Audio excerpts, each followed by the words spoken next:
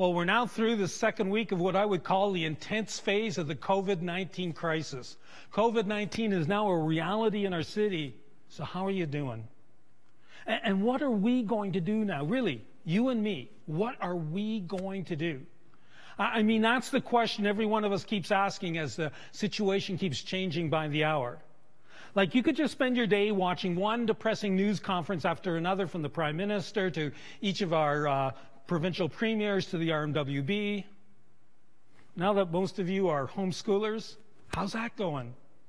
As you may have heard, if you want a little help on the Christian education front, join our Kid City Facebook page. They'll be posting lots of good stuff for you to use at home. But then there are travel bans, borders closed, politicians making huge financial promises, sports and theater are gone, and toilet paper and hand sanitizer and Lysol wipes are still flying off the shelves. So it's continuing to be a very scary time for a lot of us. It's a time of incredible uncertainty. We just don't know what tomorrow will hold, let alone, the next 6 months. So what are we going to do? And what are we as Fort City family, what are we going to do? Last week, we used the story of Jesus walking on water and the terror that created for the disciples in their fishing boat being tossed back and forth by the wind and the waves as a backdrop for working through our fear of COVID-19 and the drop in oil prices. This week, I want to use the story of the Israelites crossing the Red Sea, being delivered from the Egyptians, to again help us to see how much the writers of the Bible have to say about living in an uncertain and scary world. And I want to acknowledge Gene Apple as I'm grabbing a few thoughts from this pastor this morning for my message. Okay. Fear.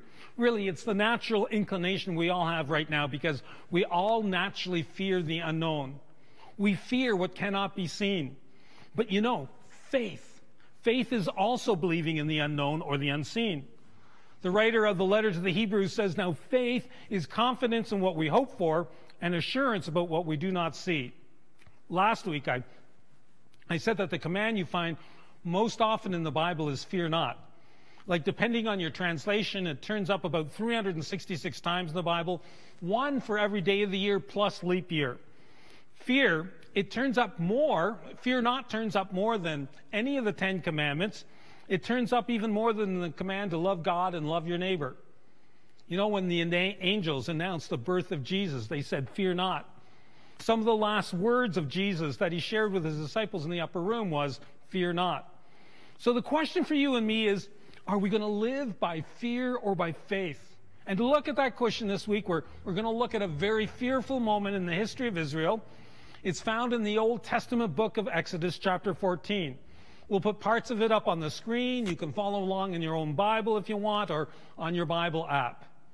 Most of you already know the scene, at least those of you 40 and over, because you've seen the movie.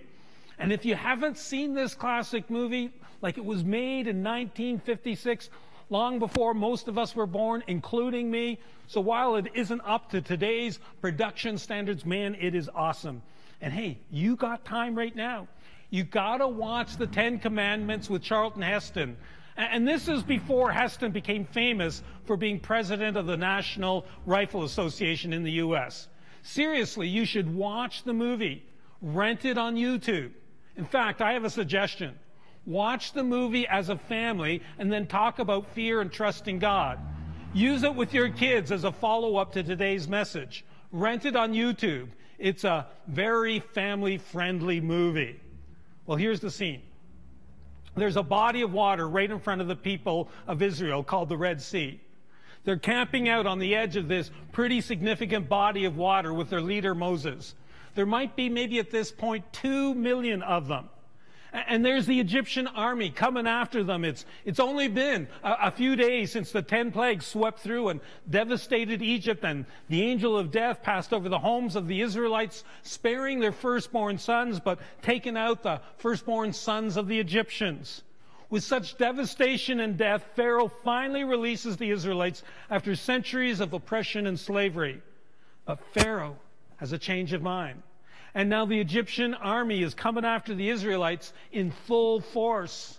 The Israelites, they hear the hoofbeats of the horses and the roar of the chariots, and they see the cloud of dust, and they know that they're in trouble, like big trouble, and they're afraid. They're really afraid. Let's look at the story. Tradition tells us that Moses wrote the first 5 books of the Bible. Some people dispute this, but it's definitely possible. So this is likely a first-hand account. As Pharaoh approached, the Israelites looked up. There were the Egyptians marching after them. They were terrified and cried out to the Lord like they're simply afraid. Of course they are. And they get sarcastic with Moses. Was it because there were no graves in Egypt that you brought us up out of the desert to die? What have you done to us by bringing us out of Egypt? Didn't we say to you in Egypt, leave us alone. Let us serve the Egyptians. It would have been better for us to serve the Egyptians than to die in the desert. Right away, they catastrophize. They go to worst case scenarios. Hey, the Israelites are understandably having a very natural human reaction to the situation where their backs are up against a wall. And we see 3 reactions in this story. 1, they're afraid. They're full of fear. 2, they get sarcastic with their leader, Moses. And then lastly, they start imagining worst case scenarios. It's kind of a crazy cycle that's real easy to get into. You're afraid. You then get real sarcastic with leaders or other people. I mean, politicians in particular. You won't believe what they did. Oh, that was one great decision. When will our politicians ever get their act together? And we move into kind of a helpless victim mentality. And before you know it, we start imagining worst case scenarios, and we see everything going to pieces. It's a crazy cycle. And I just keep going around and around and around in this cycle. And while this is very human and quite understandable, it is not helpful. And really, it's destructive. Think about it. If you cave into fear and sarcasm and worst case scenarios right now, where is that going to take you? Is there a better plan? Is there a better way than that? Before I talk about the better plan that we see in this story, let me just talk about what it's like when we're afraid. Like, we read the Israelites were terrified. So let me ask you this question. Do you tend to make better or worse decisions when you're terrified, when you're afraid? For instance, do you think that you're going to use any more toilet paper than normal in the weeks and months ahead? Have you hoarded enough Purell to take baths in the stuff, right? Okay, I'll admit, I have lots of books with titles like The Worst Case Survival Guide, and I survived to a magazine that's a bit out there called Survivor's Edge. I'm not a prepper at all, but I'm big on living in the bush and all the ways that you can do that. In my scouting days, we called it Campcraft, just how you can live out in the bush and how you can survive when the infrastructure around you fails you. And I just think stuff like this is really cool to read. I read a survival article that included this information from the U.S. Peace Corps manual for volunteers who work in the Amazon jungle. This is really cool stuff.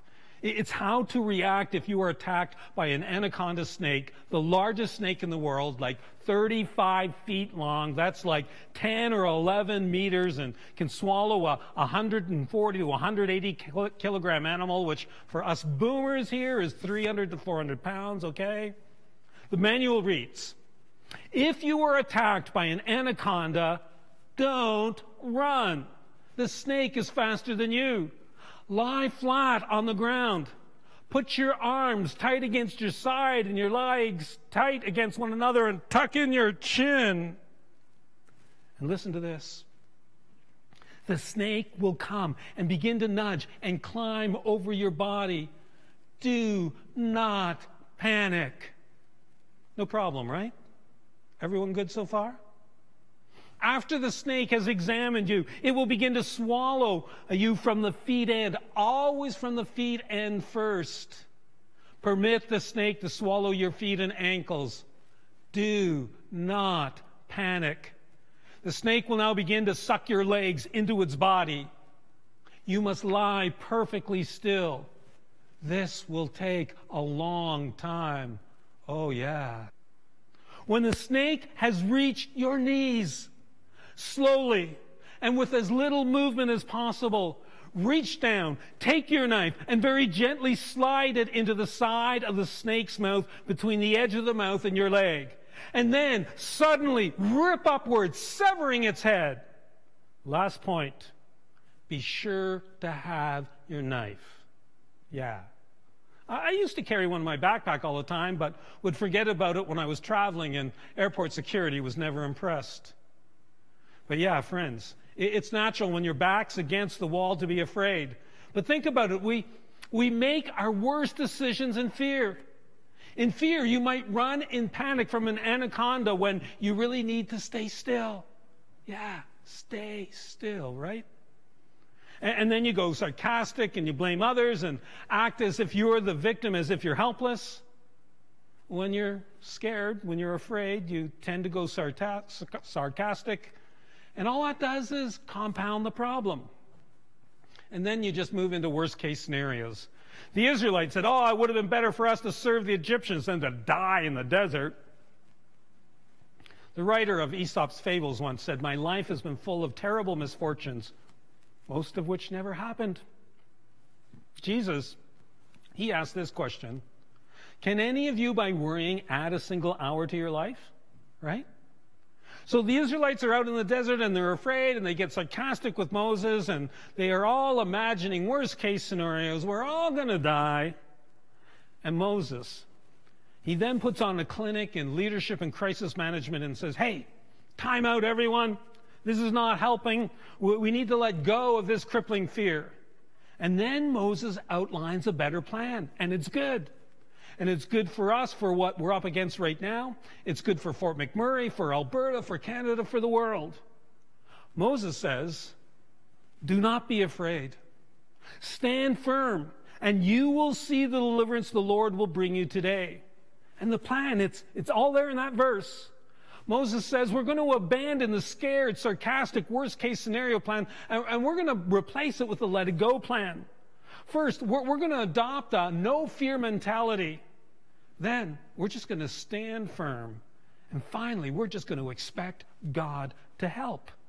That's the plan. Fear not, stand firm, expect God's help. You might want to write those three things down or note them in your phone, because I tell you, it is a better plan. This is a plan that will help you when your back's against the wall. And it comes from one of the great God-inspired leaders of the Bible, Moses. Fear not, stand firm, and expect God's help. You should write those three things down. Okay, let's quickly unpack this three-point plan a little bit. Let's first talk about what it means to fear not, to not be afraid. And some of you, I get it, you're wondering, is that even possible to fear not when you're freaked out and your back's against the wall? I just got to tell you this. Our God does not give us commands that he will not help us to keep. I believe that with God, with Jesus in us, it is possible to tame the wild, irrational, fearful thoughts that flood into our souls and minds. We can do this. With God, we can do this. And even if you're not a believer, God has wired us to be able to do this. And I know not all of you are fans of our Prime Minister, but as he has been self-isolating with his wife who has COVID-19, are they freaking out? No, not at all. At least not from what we can see. Or maybe a better example for some of you are the actors Tom Hanks and his wife Rita Wilson. Are they freaking out? No. What's their response? Are they going, oh no, we're going to die. This is the end of the world? No. Listen to what Tom tweeted. Hello, folks. Rita and I want to thank everyone down under who are taking such good care of us. We have COVID-19 and are in isolation, so we do not spread it to anyone else. There are those for whom it could lead to a very serious illness. We are taking it one day at a time. There are things we all can do to get through this by following the advice of experts and taking care of ourselves and each other. No. Remember, despite all the current events, there is no crying in baseball. All right. He wrote that before the baseball season was canceled, so maybe that's a bad illustration. I don't know. Maybe you think both the illustrations are bad, but hey. The Apostle Paul says this to a young leader named Timothy. For God gave us a spirit not of fear, but of power and love and self-control. Friends, with the Holy Spirit filling you, you can have the discipline to not freak out. God, he wants to give that to you. the ability to not freak out. You can do this. And if you're struggling with this, send us a message. We'll get our prayer team praying for you. Ask to connect with our prayer team. Someone from our prayer team can phone you and pray for you. And then Moses says, stand firm. And you know, if there's one thing going through the wildfire 4 years ago taught me, it's that I can let go of my fear because I have a God who will never let go of me. Many of us have miracle after miracle story from the fire. So I can just stand firm and trust. Firm in the belief that you just let go of fear because you have a God who will never let go of you. And you just kind of position yourself to see God work. And that's what Moses did. And then he just expected to see God work. In the wildfire 4 years ago, I didn't want to, but we were directed to drive north. I wanted to go south. I prayed to go south. We eventually decided as we were going north to turn around at the Suncor overpass when we heard that the highway south had just been reopened. I knew that just going straight south on 63 wouldn't work, so I weaved my way to a back intersection I thought I could sneak through at Confederation and Eglert. But unfortunately, there was a responsible RCMP officer pushing us all to go back north.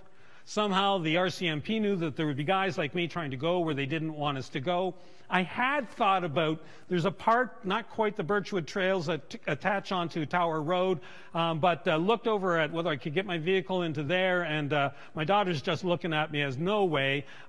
She'd already said to me, why did we go south? You're about to kill us all off. So, and there was, a lot of smoke coming that way. So I didn't do that. But still, I was sure that God wanted me to go south. I kept pointing at the RCMP officer that I wanted to go left, not right, on the road there, and he kept pointing the other direction. But eventually, he got on his phone, and after a short conversation, he let me and 2 others go, and then suddenly stopped everyone else. 3 vehicles alone on Confederation right through to the bridge. We drove through flames and smoke so thick that you couldn't see the road or anything. But we got across the bridge. We got south. We eventually set up an evacuation service center at Beulah Alliance Church in Edmonton. I mean, God worked. He really did. He delivered. He really did. And we set up church within a church at Beulah, and we had this awesome evacuation center serving the people of Fort McMurray. God turned up. It was awesome. I would never, ever, ever wish a wildfire on anyone, but it was in the wildfire that I experienced God in some new and incredibly life-changing ways. When you are afraid, what you believe about God is revealed. When the pressure is on and you're out of options, you do have 2 options, fear or faith. And there's kind of a tricky thing about all this. God tends to wait for you to declare your faith that you are standing firm before he supernaturally intervenes. God never told the Israelites that he was going to part the Red Sea. He just told them to stand firm. And the Israelites, they're freaking out. They're scared. They're sarcastic. They're imagining worst case scenarios. And look at what God says to Moses. Why? Why are you crying out to me? Tell the Israelites, move on. I love that. Quit the grumbling and the whining and the freaking out. Stop even praying about it. Quit being scared, sarcastic, and catastrophizing. Just move on and step towards the very thing you fear in faith. And they step into the water, and they still don't know what God is going to do. And he does one of the most awesome miracles of all time. He creates a wind, and the wind drives the waters back, and all 2 million Israelites go through the very thing they fear, and they end up safe on the other side. And here's what you need to see. God didn't take the Israelites around the Red Sea. He didn't build a bridge over the Red Sea. He didn't dig a tunnel under the Red Sea. God took them through it. Friends, he's going to take us through this crisis if you let him. Now, those of you raised in church know how the Egyptian army raced into the Red Sea, coming after the Israelites to recapture them as slaves, take them back to impress them for greed and money. And when these Egyptians get into the middle of the sea, God instructs Moses to put his staff down, and the walls of the water collapse, and all the Egyptians drown. It is a horrific judgment on the Egyptians. But you can imagine how that impacted the faith of the Israelites to face fear in the future And how at that point that led to one incredible time of worship. Can you believe what God did? Praise God. Have you ever seen anything like this? God made a water wall to get us out of calamity. What a mighty God we serve. Okay, let me tell you where I'm at these days with all that's going on around us. Friends, I really don't want to be a part of the fear-filled, sarcastic, worst-case scenario crowd. I just don't. I'm throwing myself in with Moses and saying, I'm in the fear not, stand firm, and believe with God's help that our greatest days are in front of us group. How about you? Will you join me? And friends, this is a time for Fort City to keep being the church. This is a time to keep doing what God has called us to do, to lead people, including our kids, to live and love like Jesus in the power of the Holy Spirit. This is a time to serve our city as the hands and feet of Jesus, full of the Spirit. We will, and I invite you to be a part of this. We will be a church that lifts high the name of Jesus, who loves us and remains in control of this messed up world, who wants to work through us to show his love to our city. We're not going to shrink back and run and hide. We're going to seize the moment and advance God's mission through Fort City. I believe that is exactly what God wants us to do. So watch our Facebook page, our Kids City page, our video posts and our emails for how you can be a part of what we are doing. A lot of you signed up last week to help in this crisis. You can still do that, and if you don't get our emails, message us with your email address and just get yourself connected to us. You know, tomorrow, you will write a new chapter in your story. And I pray that you will not write it with a fear-based pen, but that you will choose to write it with a faith-based pen. Today, I call you to a better plan. I call you to the Moses plan. I call you to fear not, stand firm, and expect God's help. I call you with the strength of the Holy Spirit to let your fears go and say, with God's help, I will stand firm and I will let go of fear, because I have a God who never let go of me. Because I serve a God who split the Red Sea in half, who brought the Christmas miracle of Jesus into this world, the Good Friday miracle of sins forgiven, and the Easter Sunday miracle of the resurrection of Jesus, who overcame death itself for you and me. Friends, knowing all of that, why wouldn't I believe that he would part the waters for me? Let's pray. And I just invite you to take the words that I pray and pray them on your own as your own prayer. Will you just join me for a time of prayer? Lord Jesus, today I seek you. And I ask you to fill me with your peace that passes all understanding. Fill me with your Holy Spirit, your Spirit of peace. Today I declare before you, Lord God, that with your help, I will not fall into the crazy cycle of fear, sarcasm, and catastrophizing worst-case scenarios. Today, I choose to live by faith. So God, help me to get on the fear not plan, and help me to be disciplined to take fearful thoughts captive and just put them aside. God, would you give me the ability to stand firm? I commit to standing firm, knowing that you will never let go of me. Help me to have faith, believing that I can expect you to help. Father God, we believe that you are for us. We believe that help is on the way and that the waters are going to part. And we look forward to that big time water parting you will do in our time and in your way. We declare our faith in you today for your glory. In Jesus' name, amen.